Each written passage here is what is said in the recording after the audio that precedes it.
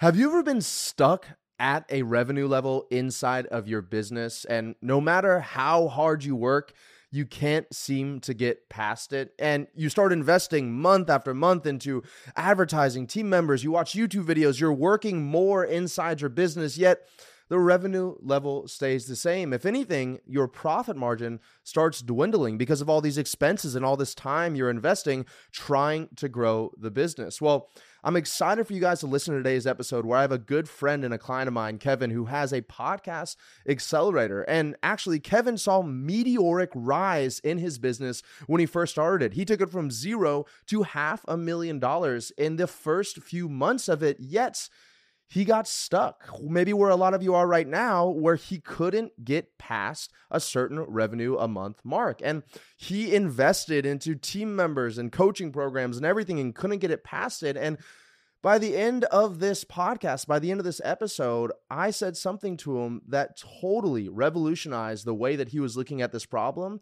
and now has unlocked his ability to master $100,000 plus months.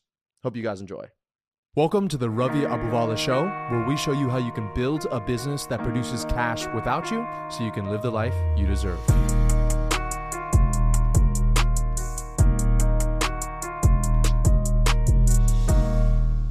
So, Kevin, what is the best decision you've ever made that has eliminated all other decisions? Whoa. Well, the first one that comes to mind is the most recent one that I made. Sure. Which is relocating from Philadelphia to Miami. Okay. And I'm 2 weeks in, but I've been an entrepreneur for 3 years, and I lived in the Philadelphia area for 30 years. And I just turned 30. And,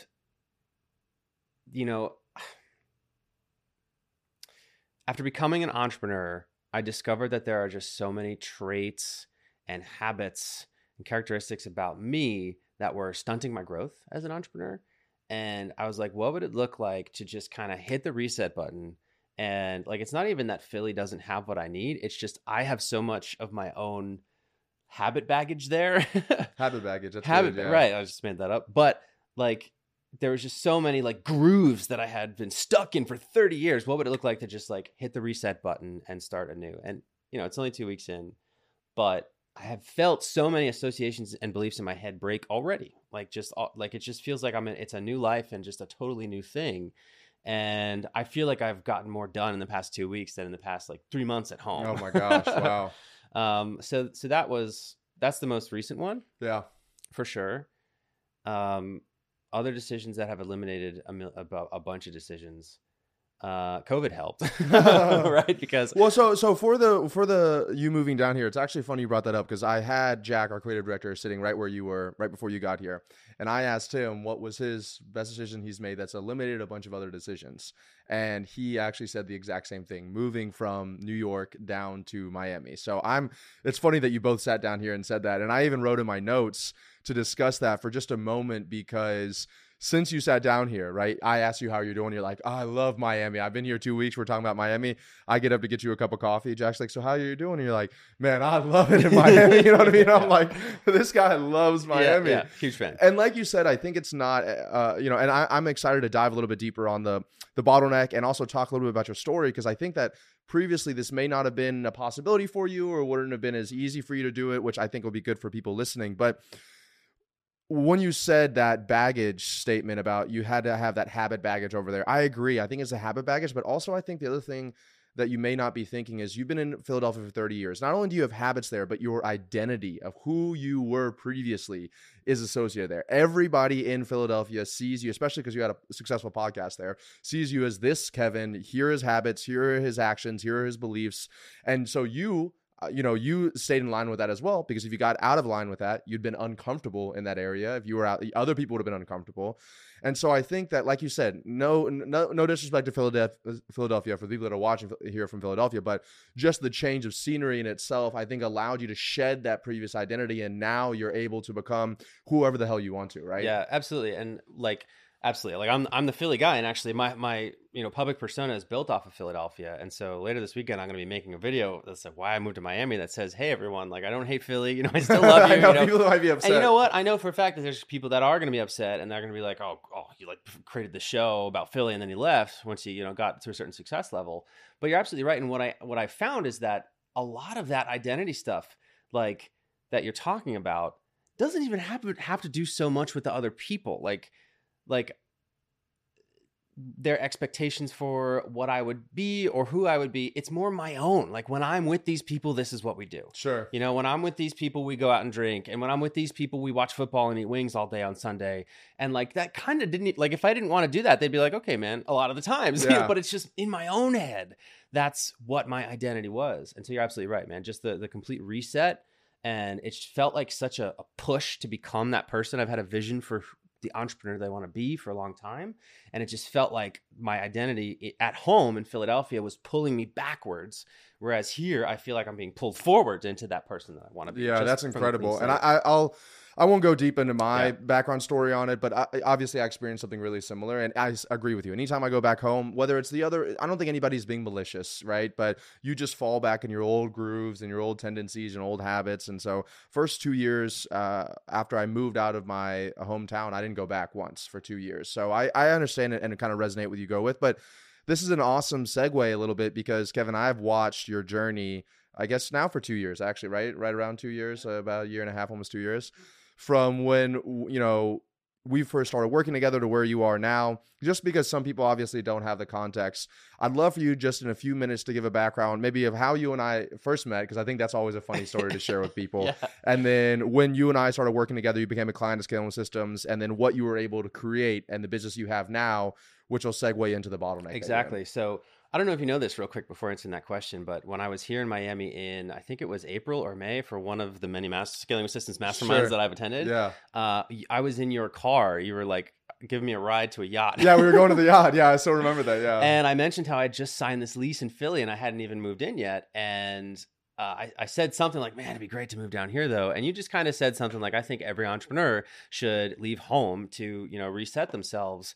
And that planted a seed, my friend. I love it, man. And if I had a nickel, I was telling Jack behind here that I should have my real estate license because we've had like 15 to 20 Scaling with Systems clients move. And you're what, like a mile down from my house right now? So yeah, down the street. Yeah, literally right around the corner. So I need to start taking referrals from that. But yeah, if you had an affiliate link for Miami, I'll be good to go. Mayor of Miami, if you are watching this right now, all right? I'm bringing a lot of talented entrepreneurs. That's right. You. But to answer your question of sort of my journey, we met originally way back when. It was actually, I think, the weekend after you took the law school admission test. It's exactly what it was. Yep. And you were visiting a buddy of yours that you grew up with in Miami, whose name is Cruz. Yep. And we love Cruz. Yes. And I happened to be remote coworkers with him. We both worked for the same really big health insurance company as software developers. And that weekend was the solar eclipse in Nashville, Tennessee. Yep. And so we all converged at Cruz's place for the weekend. I met you for the first time and we spent 4 days just partying about the eclipse. It was like five or six guys in this like tiny little bedroom, right? Yeah, absolutely. Okay. Oh my gosh. Tiny apartment. Yeah. 3 guys from Philly, you and then Cruz.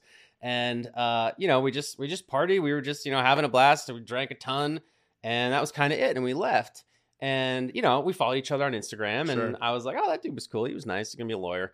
And then right around the same time, what's funny is that on the drive home, I listened to me and my buddy Ren listened to the audiobook, The 4-Hour Workweek, on the drive home from Nashville. And so that completely changed the way that I thought about everything. And about a little over a year later, became an entrepreneur myself. I didn't know this, but at the same time, so did you. It was like, summer of 2018. So we were kind of at the same timing of entrepreneurship. Right, exactly, which is really cool. However, it didn't go so well for me for the first couple of years. And so I spent a couple of years as an entrepreneur just absolutely eating shit and just having no idea what I was doing. Like I thought I was this really smart, businessman guy, but I didn't know the first thing about business. And so fast forward to the beginning of 2020, I was struggling in credit card debt like crazy. Didn't know the first thing about actually having success in business. Meanwhile, you had already taken a company past 7 figures. And I watched you on Instagram go from just this dude that I met in Nashville who had, I don't know, a couple hundred followers, I don't remember, to having 150K followers on Instagram, having, starting your second business after taking one past 7 figures. And you know, I had gone in the opposite direction, it felt. So I was like, all right, I think I should work with this guy. Because then I started seeing your videos and like, I can help you do this too. And I was like, well, clearly he knows something that I don't know. And I'm kind of at my wit's end trying to figure this all out on my own. And so I was like, you know what, I'm in. Let's go, man. I want to join the program.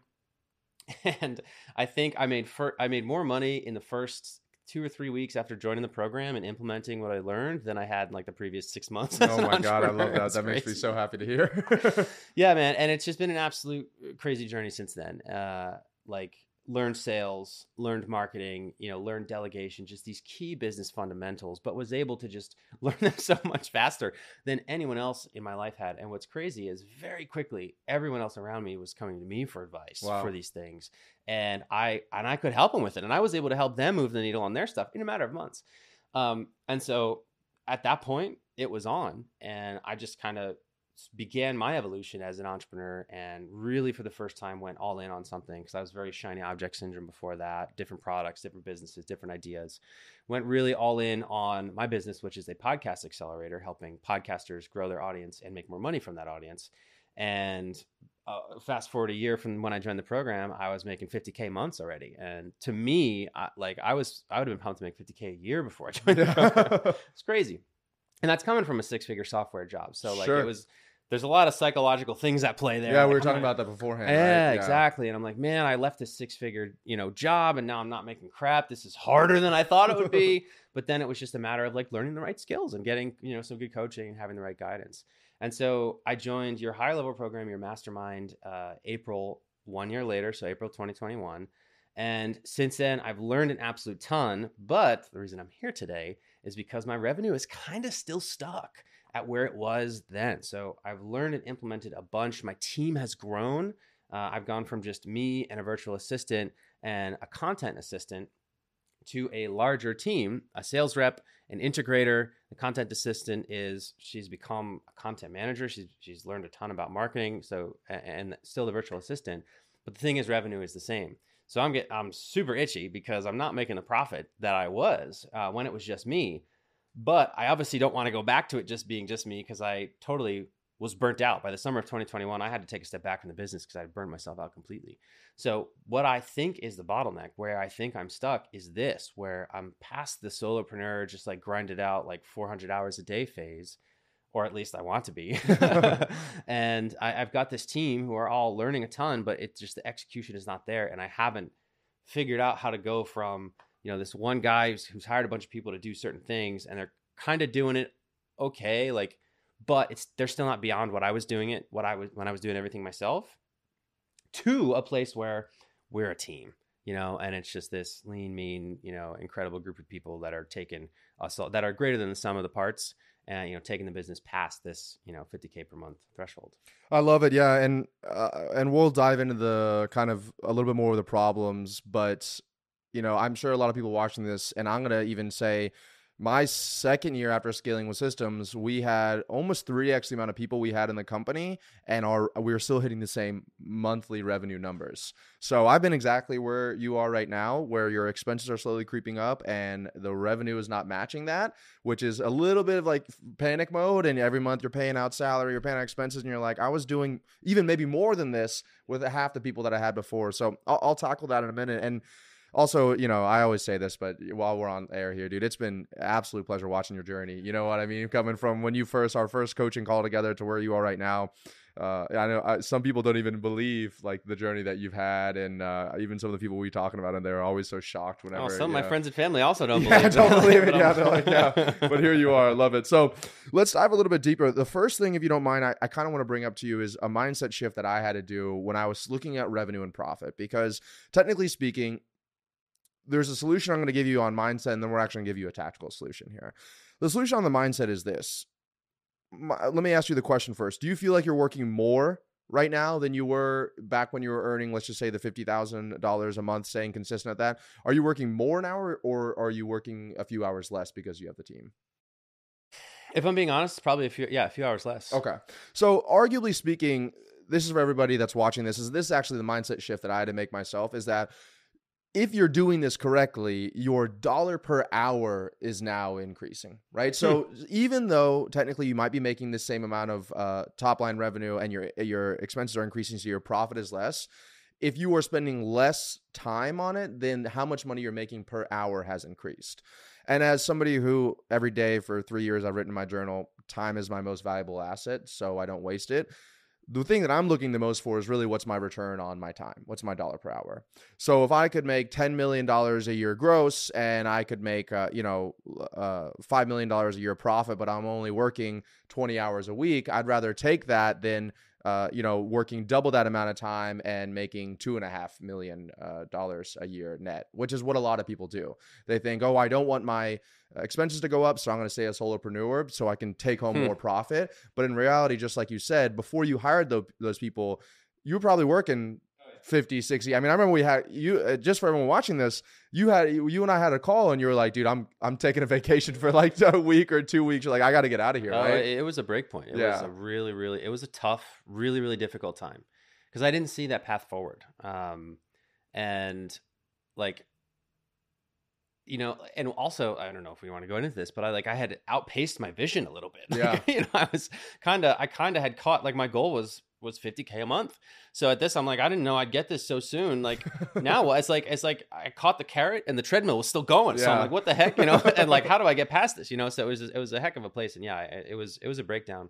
Thankfully we're past that now. Yeah, in a better place. sure. But you're absolutely right. I'm definitely making more per hour. Which is like, so that'll be one of the first things I'd let you know. And I actually had this conversation with my team 3 weeks ago, but almost auditing your time a little bit more. I do it on once per quarter. I literally set up my phone. I had an alarm go off every single hour. So every hour I set a timer and then I have my journal next to me and I write down what I've been doing for the past hour.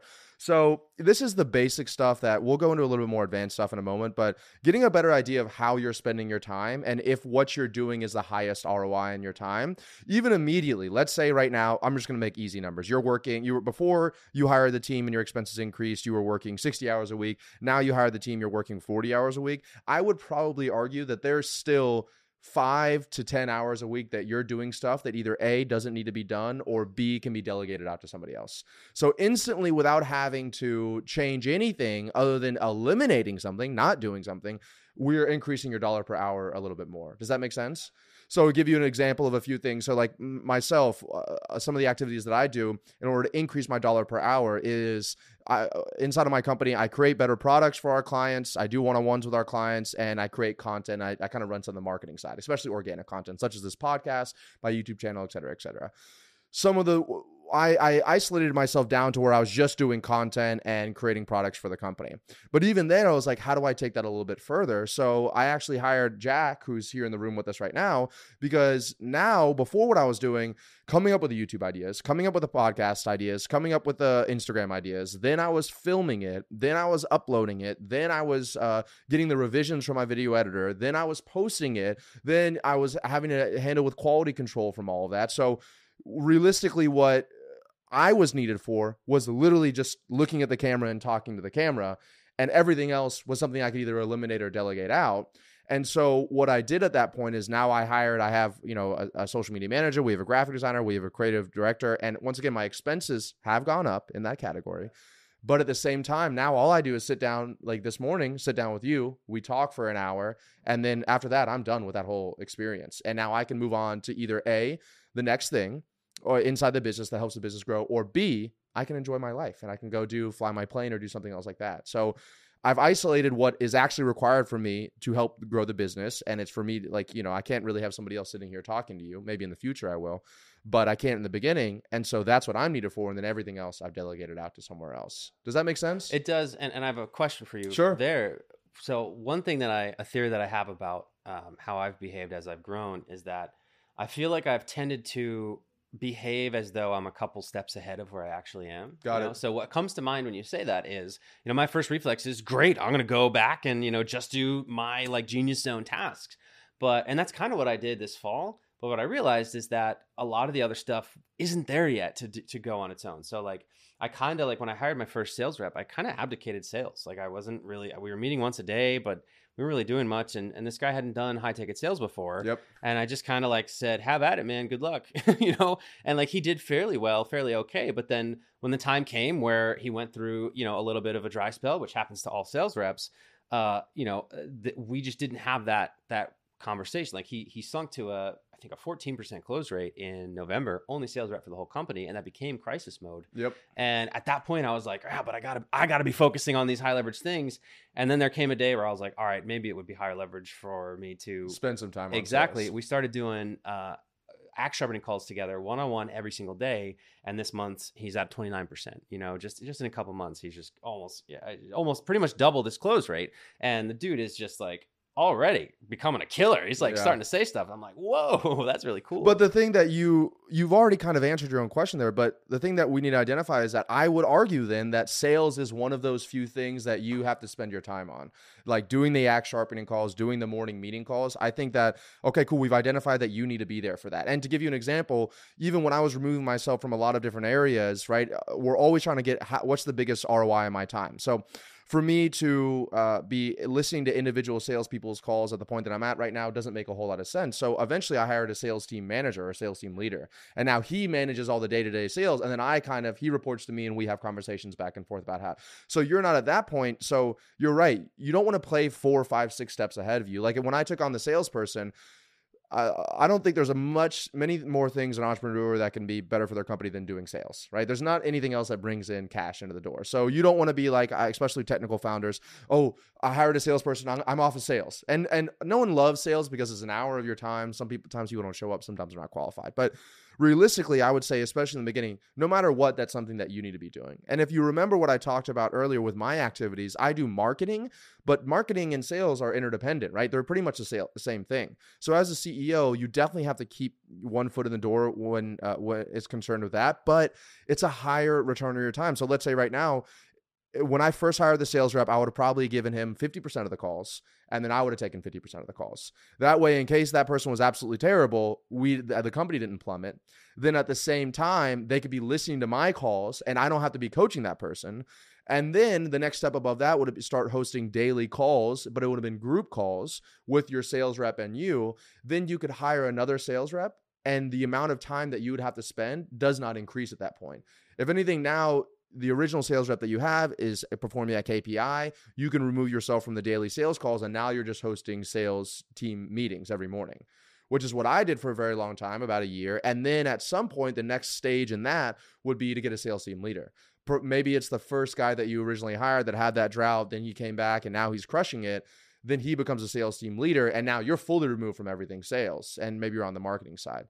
So I think what you said about being too many steps ahead is something that I see a lot. And it's not that you did anything wrong, but I think we just have to go back to what I said in the very beginning about auditing your time and understanding, like, cool, I don't think there's anything you can do inside the company other than marketing and sales that's like going to be the biggest, especially where you're at right now, return on your time. I honestly don't, right? Even creating a better product.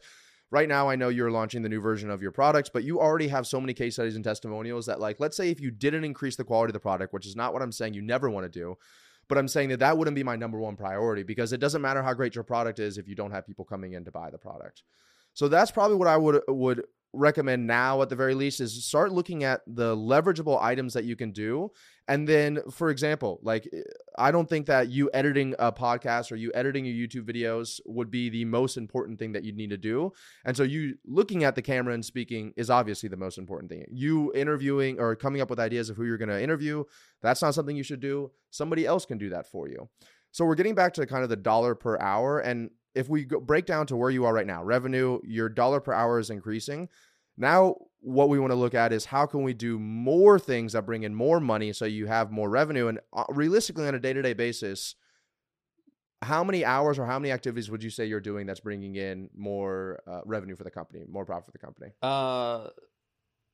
That's a good question. I mean, like, how many hours am I working? Because the thinking is that everything that I'm doing is bringing in revenue. Like, so that's what we're kind of trying to break down here. Yeah. So how much of what you're doing is, actually, let me rephrase that. What are some of the things that you're doing on the daily basis? Yeah, right? sure. So walk me through that. Yeah. So mainly I start out with the axe sharpening call for an hour, and then there's about 30 minutes of, team meeting stuff.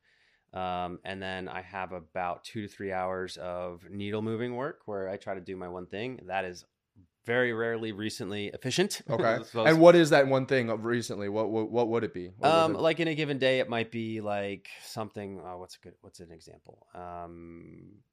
Improve I don't know. What's an example of one thing that I've done in a day? Improve the click-through rate of an ad, or like make a new ad that, has a better click-through rate than the one that we have now, Cool. or something like that. And when was the last time you did the one thing? That one thing? Yeah, or just any one thing? Because any you one say thing? that it recently? Well, yeah. So, I mean, the last time I had a session where I started, like, it was a focused 3 hours, had a clear, I got to do this thing, and then stayed focused and did the whole thing for 3 hours. I don't know. Okay. I couldn't tell you. Cool. So then after the one thing, what happens at that point? Like, so after if let's say you assumed you had that 3 hours right. of work, right? We'll talk about that in a moment. Yeah. And then what's the rest of your day looking like? So on Mondays and Thursdays, it's appointments. So it'll be coaching my clients. It'll be one-on-one, sort of like we have like a weekly content meeting, or like a weekly meeting with my integrator or something like that. Any other appointments that come up. Some of them I do my onboarding calls now. I added those back recently because our customer results actually weren't as where we wanted them to be. So I do client onboarding calls. And then Tuesdays, Wednesdays, and Fridays. I used to have only appointments on Mondays and Thursdays, but in December, when I was like, I need to meet with my team more because it's just not effective, and I need to help them get to a place where they're effective. I've been taking appointments sometimes on Tuesdays, Wednesdays, and Fridays. And who are those appointments with? Well, sometimes team, mainly team, and sometimes clients. Okay. Got it. And are clients booking anytime they want to on your calendar? What does that look like? So I recently put it back to clients can book. Mondays and Thursdays are my client calls. Also, every other Friday, the main content driver for our business is my podcast, because I'm a podcast guy, so sure. Huge piece of it. And so I do podcast interviews on Friday. I used to do every other Friday, but I'm going to start doing every Friday because we want to produce more amount of podcasts. Okay, cool. All right. So, I mean, a typical schedule, and I love it. I think we've already, sometimes it takes somebody else to say it to you, but obviously getting back on the one thing is going to be the number one priority here, right? The issue right now is you're trading your time, and we're going back to lowering the dollar per hour that you're working at inside your business. So this is a mistake that I see a lot of high-level entrepreneurs make, is like, cool, we hired people to help remove you from certain aspects of the company, but then you replace that void of time instead of with high leverage activities with very low leverage activities, such as one-on-ones, right? So, you, in order to quote unquote increase customer success, you open back up one-on-one onboardings, one-on-one calls with you, et cetera, et cetera. Once again, we just, the saying, out of the fryer into the frying pan. It's like something or out of the fire into the frying pan. And something similar to that is now you're right back to where you were before, except for now you're making less money than you were before because you're paying more payroll. So the few things that I'd probably look at doing is, at the very bare minimum, getting at least 1 hour of the one thing in every single day. It's just a non-negotiable, right? Wake up an hour earlier, move a meeting back, just absolutely no questions asked. Even on the days that I have meetings from 9 until 5 p.m. or 6 p.m., I still at least do 1 hour. That's why I wake up at 5 a.m. Well, I don't mean to cut you off. No worries. I've had more than enough one thing time on my calendar always. And I think my biggest problem that has confused me the most is that maybe it's just like the prioritization of figuring out what is the one thing be. Exactly. Because like on one hand, I felt like I feel more distractible when I'm not clear on what I should be doing. Like if I'm just like, I need to do this thing today and it's going to produce X, then I'm really good at blocking everything out, But I think that like that's where I've struggled, where it's like there's all these things that I can and should be doing right now. What's the really truly the one thing that I need to do today? And that like lack of clarity leads me to procrastinate, I think. Yeah, and I think that's fair. And the cool thing about having you on here, Kevin, is that you're pretty transparent about everything and your own shortcomings. I have shortcomings. Everyone has shortcomings. So I appreciate you doing that. I'm going to circle back to that one thing answer for you in a second, because there's just 2 or 3 things I want to rip to you that I'd probably do. Also, I would probably just take my axe sharpening calls from 1 hour down to 30 minutes. Okay. I would then replace that second 30 minutes that I had with that with my team meetings that you're doing every single day. I'd also probably argue, are you doing team meetings every day? We just started that. Okay. I would probably move axe sharpening and team meetings to 3 times a week. You can do axe sharpening every day if you think that it's necessary, but the team meeting stuff, there's nothing that you're going to say between Monday and Tuesday that the size of your team you have right now is going to be such. It's not like you guys are like on the cutting edge of technology and one thing's going to change in the code and the whole system's going to be down, right? So I went from meetings every single day to meetings 3 times a week to now I do 1 meeting with my team every single Monday. So I'm not saying you're at that point, but I'm saying that easily in order to get back some of your time, I almost guarantee you that if you went to just 3 meetings a week with your team, you'd probably not really recognize any difference in it. Yeah. Are you on the same page with me on that? So yes, what I'm thinking, my question for you is where the reason why, because I had that in mind when I did the daily. I'm like, sure. And it was more of a like, because I went from meeting once a week with the team and once a week individually with each person. And I just didn't find like there was not enough of a feedback loop. I thought this was the thinking behind the decision where like each person was clear on what to do in their role, why to do it, how to do it, like those sorts of things. Like I found that like just bringing somebody on, the people that I bring on are not people who have done their role over and over again. Sure. Like it's, folks that are learning a lot at the same time. And so while the people that I have do when they know what to do, like work really hard, and also when they don't know what to do, but they know what the goal is, like they're very good at figuring out what to do, but they were just floundering. Like, and I think that and we'll talk about the talent thing, but I think that you're not giving them, so like you need to have what we call fallback activities for these people to do. So it's like, hey, if you're not doing, if you have free time or between Monday and Tuesday, here are the things that I want done by Wednesday. And realistically, most people that I've noticed, even inside of our company, it's that we have too much stuff for people to do. And so we have to extend out timelines and deadlines. For you, it sounds like you're not having enough to be able to delegate out, which might go back to some of the one-on-one stuff that you're doing with your team. Like, I'll give you an idea as well. There's probably somebody on your team, which is one of the other things I want to bring up, that could probably take over some of the one-on-ones or the onboarding calls. Like, for example, the onboarding calls, I don't know if you're giving absolute incredible revolutionary ideas on those onboarding calls, or if it's more like, hey, here's the general things of how the program works and here's how we should do it. But if you were able to delegate out your onboarding calls to, say, your integrator or somebody else, and it was more, they followed the structure, they watched the last 50 onboarding calls that you did, and they have a better idea. I mean, at this point, they've been working with you for a while. They can then say, hey, here are the questions, or here's where you can find things, here's the coaching calls, and then hop on the group call tomorrow and ask Kevin or tell Kevin exactly where you're at. So that way you're done with the onboarding calls. You can maybe still offer a one-on-one, although eventually you want to remove yourself from that. And between shifting the team meetings, like there's Parkinson's law, which is work will expand to fill the amount of time you give it. So if you're saying it's going to take 5 days a week for me to get my team ramped up, it will take 5 days a week. If you say it'll take 3 days a week to get your team ramped up, it will take 3 meetings a week. That's all you need. So I would challenge you to do the 3 meetings a week, and we can go deeper when we're off camera as well. But 3 meetings a week. First one's 30 minutes, keeping the meeting tight and keeping it so that at the end of whoever you're talking to, there's expectations as far as what's the next move that this person needs to do and when is it due by.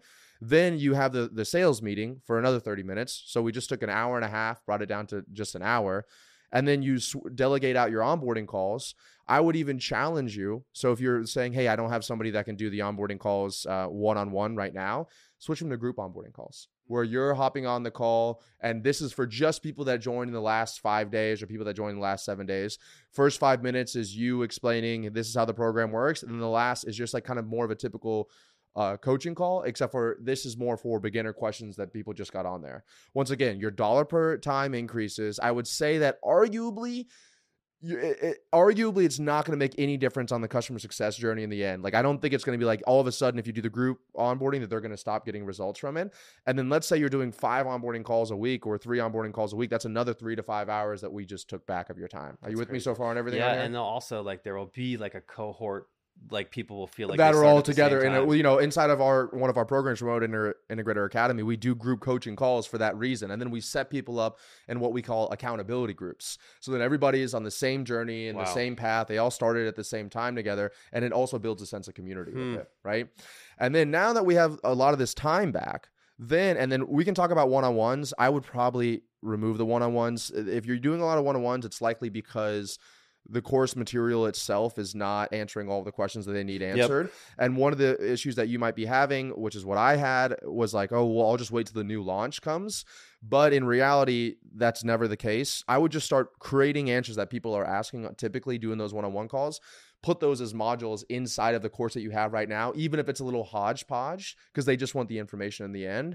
And then if someone asks you for that question, you can just send them to that course. I'll give you an example. In between 2.0 and 3.0 of Scaling with Systems, we actually, I was doing those one-on-ones to try to patch up that process. And I just took literally the entire call that I had with that person and put it inside the course. So I didn't even create a separate thing because I knew I was eventually going to create a separate one.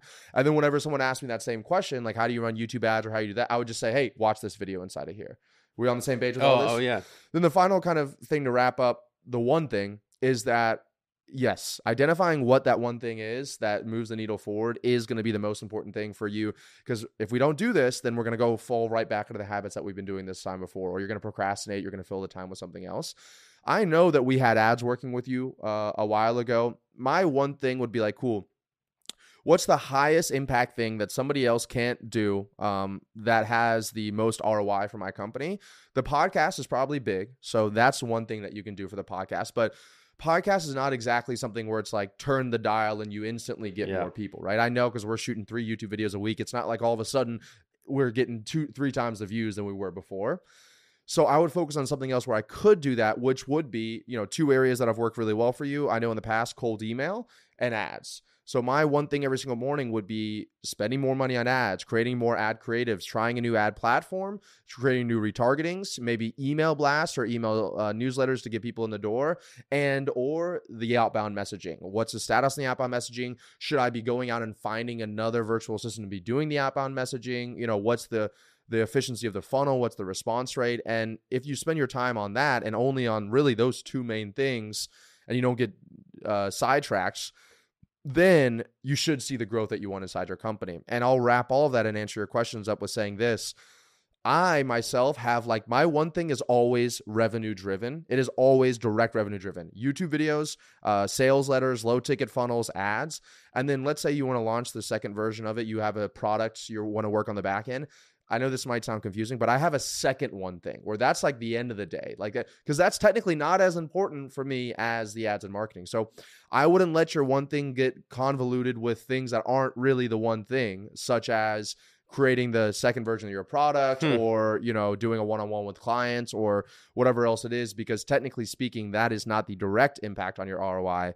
And until you can either delegate out or automate that lead generation to the point that it's growing without you, that needs to be your one thing for the next 365 days. Got it. Wow. Yeah, that's clear. It's funny, this morning, so one of the one things that has been a one thing for a while was that I've been working on is I have never been consistent with tracking my KPI numbers ever. And I think that there's a lot of entrepreneurs like that. Sure. I hope so. And so this morning before coming here, I was like, I gotta know. He's going to ask me my KPI. He's going to ask me these numbers. I got to get him ready. And through the course, it took me an hour. Through the course of doing it, I was like, it informed so much. It makes crystal clear where the bottleneck is at that point. And there were a couple, and the problem was the actual, how do I calculate them? Where do I track them? And how do I get them quickly and look at them? And so this morning, I just I built this spreadsheet really quickly. I got a degree in software, so I could figure this out. But I was always there's this message, there's this asset review, there's all these other things that are distracting me. And this morning I finally went and did it and looked at it and was like, man, this was really the one thing that would make everything else easier or unnecessary if I just did it. Wow. So coming from that experience on the way here, this all resonates deeply. And with the KPIs, that's a mistake I see a lot of my clients making, especially in the scaling initiative, where they have access to me and Raj, and we have these custom dashboards with all these things. And the game is all about simplification. So sure, if you have tracking 50 different KPIs, but they're on a website or a dashboard somewhere else, it's hard for you to access it. It becomes difficult. I took my original company, Prospect Social, to 7 figures just by Mel Jane posting in a Slack channel called Numbers how many emails we sent out yesterday, what was the response rate, what was the booking, and how does that compare with that time last week? Then we do the same thing with month to date and then last month to date. So I could just look at, are we doing, like literally within, let's just say 10 lines of text, I could figure out exactly, and I talk about this, I call it a scorecard. I can figure exactly, are we on the uptrend or the downtrend on where we need to be right now? And I'll give you an example. Last week, we were doing our sales and marketing meeting every Friday, and I noticed that our booking rate for our other offer, Remote Integrator Academy, was at 20%. So 20% of people that purchased our low ticket masterclass booked an appointment to speak about ascending into one of our other offers. The month before month to date, booking rate was 40%. So I immediately saw that we were literally half the booking rate that we were last month at this time. And so because I had that data and I could see that immediately, all I did was I typed out an email and a text message blast. And it wasn't even like my best crafted email. I didn't go into copywriting. I was like, hey, we're looking to help 3 to 5 more, people escape the 9 to 5 and create an income online. If you're still interested, click here to book a time. And we had, 22 to 28 booked appointments, literally within 24 hours of doing that. And boom, we went right back up to the KPI number. So the faster you can identify where the bottleneck is, then the faster I could figure out. So my one thing that next morning was typing out that SMS blast, that email blast. So I think that that's a great insight that you should start doing, is having somebody else, such as your integrator or somebody else in your company, every night before they log out, their number one priority is to get you the KPIs of, opt-ins or new leads or new booked appointments or new closed deals. But the most important thing is that number by itself, isolated, is useless. So we have to figure out what was month to date last month. What was that decision? What were we at then? And then if we're lower month to date last month, then you can identify, okay, the issue is that last month we had better lead to booking rate, or maybe last month we had a better show up rate, booking to show up rate, or maybe we had a better close rate. And then you can just adjust accordingly. My one thing today will be taking sales calls because my close rate's down. My one thing today will be red zoning some of the demo completed and not closed that my sales guys didn't close. I'm going to pick up the phone and call those people and be like, yo, it's Kevin. I saw you spoke to Bob. You didn't close. Why didn't you close? Boom, sales rate's up. It's lead to booking rate. We do an email blast or text message blast, or maybe just overall number of new leads are down. Then we increase ad spend or the number of messages that we're sending out. So if you look at it through the data KPIs, it becomes a game of science. But in order to do that, you have to have that data accurately, be able to compare it. And then you have to have the time to be able to sit down and be like, cool, today, the only Slack channel you open up every morning at 8 a.m. is the numbers channel. Yeah. And figure out, okay, I already know based on that, I need to spend my time the next 3 hours doing this one thing there. Then you do that, and you do that for 90 days straight, and you'll almost guarantee you'll feel yourself coming out of that little kind of hole that you're in right now. What I'm hearing also is that, or what I'm seeing in this is that, I mentioned before how my biggest, a huge problem was figuring out what the one thing is.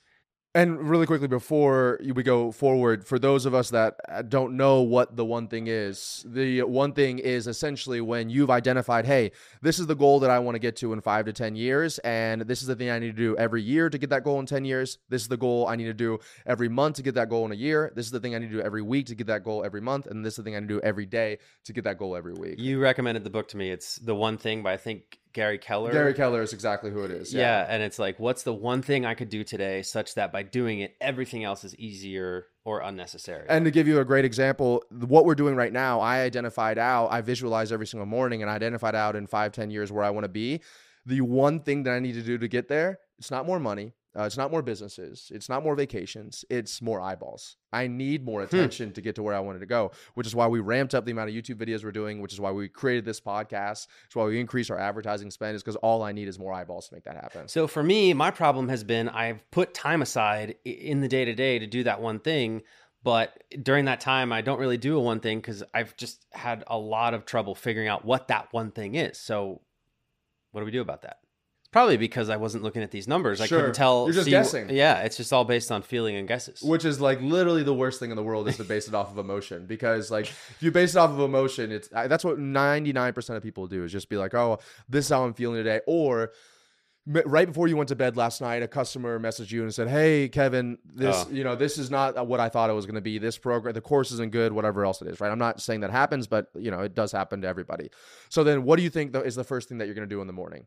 Probably go in and try to, I got to create a better course. I got to create a better, when in reality, you've had 400 clients and only one person's complained, right? So human beings are so emotional based that they'll decide their day-to-day actions in the current emotion state that they're in right now, which is why if you just rely solely on the data and the important KPIs and only making those KPIs, 3 to 4 numbers that you're looking every day, so you don't have 500 things that you can do, then you'll be able to identify, this is the thing that I need to do based solely on data and logic, and not based on the emotional side of things. Got it. So I thought that the constraint was on the business. Coming into this conversation, I thought that the constraint was me teaching my team how to do stuff, when in actuality, and then like spending more time with them.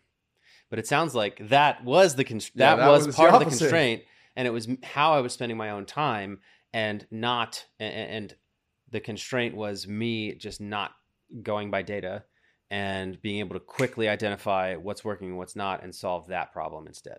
Awesome, Kevin. Well, I really appreciate you coming on the show today. I think this was really valuable. I mean, a lot of people probably are where you're at right now. I mean, dude, you're doing awesome. I mean, you're making hundreds of thousands of dollars a year. You're about to be on your first 7-figure run rate, $1 million business, working from your home, and that's incredible. And you're impacting a lot of people. I've worked with you one-on-one, so I see the testimonials, I see the case studies, I know what you're doing is making a difference. And it's just, I think, getting better idea of where your time is being spent. But for people that are watching this, maybe they want to ask you a few questions. Maybe they're starting a podcast and they want a little bit, because you've also given us an incredible amount of insights on our podcast we're launching here, and you've been super helpful. What's the best place for people to ask you a question, connect with you, or learn a little bit more about your company? Yeah, so it might not sound like it, but we do actually have a really good operation going on over here based on the problems you just heard. But we do have over 150 clients in our Podcast Accelerator program. We help podcasters to grow their audience minimum 25% month over month. Usually we're able to see 50 to 100% month over month. And then we also help those clients not only grow that audience, but make more money from that audience. And so anyone who's interested in that can just check out the Grow the Show podcast right here in the podcast app. We're also on YouTube as well, Grow the Show. And we got tons of free content out there that'll help you move the needle right now on how to do that. And then, of course, if you want to take the next step, you can join the Facebook group, and we've got other stuff going on. But the number one thing to do is to check out the Grow the Show podcast. Grow the Show podcast, both on YouTube and whatever podcast thing that you're listening to. I can't recommend Kevin enough. He's an awesome guy, really, really humble, and I know he takes care of his clients. Kevin, I cannot thank you enough for showing up today, and I appreciate you kind of unveiling your business and the problems for everybody that's listening. Thanks for the help, man. This is great. Hey guys, I hope you enjoyed this episode half as much as we enjoyed putting it on for you. Now, I have 2 very important announcements I need your attention for. Number 1, we are giving away $50,000 worth of value in cash and prizes. All you have to do is go to scalingwithsystems.com/giveaway, and you can enter in your details and get all the information of the giveaway there. And number 2, if you did get value out of this episode, all I'm asking is that you leave us a 5-star review on whatever platform you're on, and be sure to subscribe to the podcast. We put a lot of energy and time into this, and that is a signal to both myself and the very hardworking team I have here that you guys are getting value out of it and you appreciate it. So scalingwithsystems.com/giveaway to get up to $50,000 worth of prizes, and also be sure to leave a 5-star review and subscribe. Thank you guys so much for your time, and I'll see you in the next episode.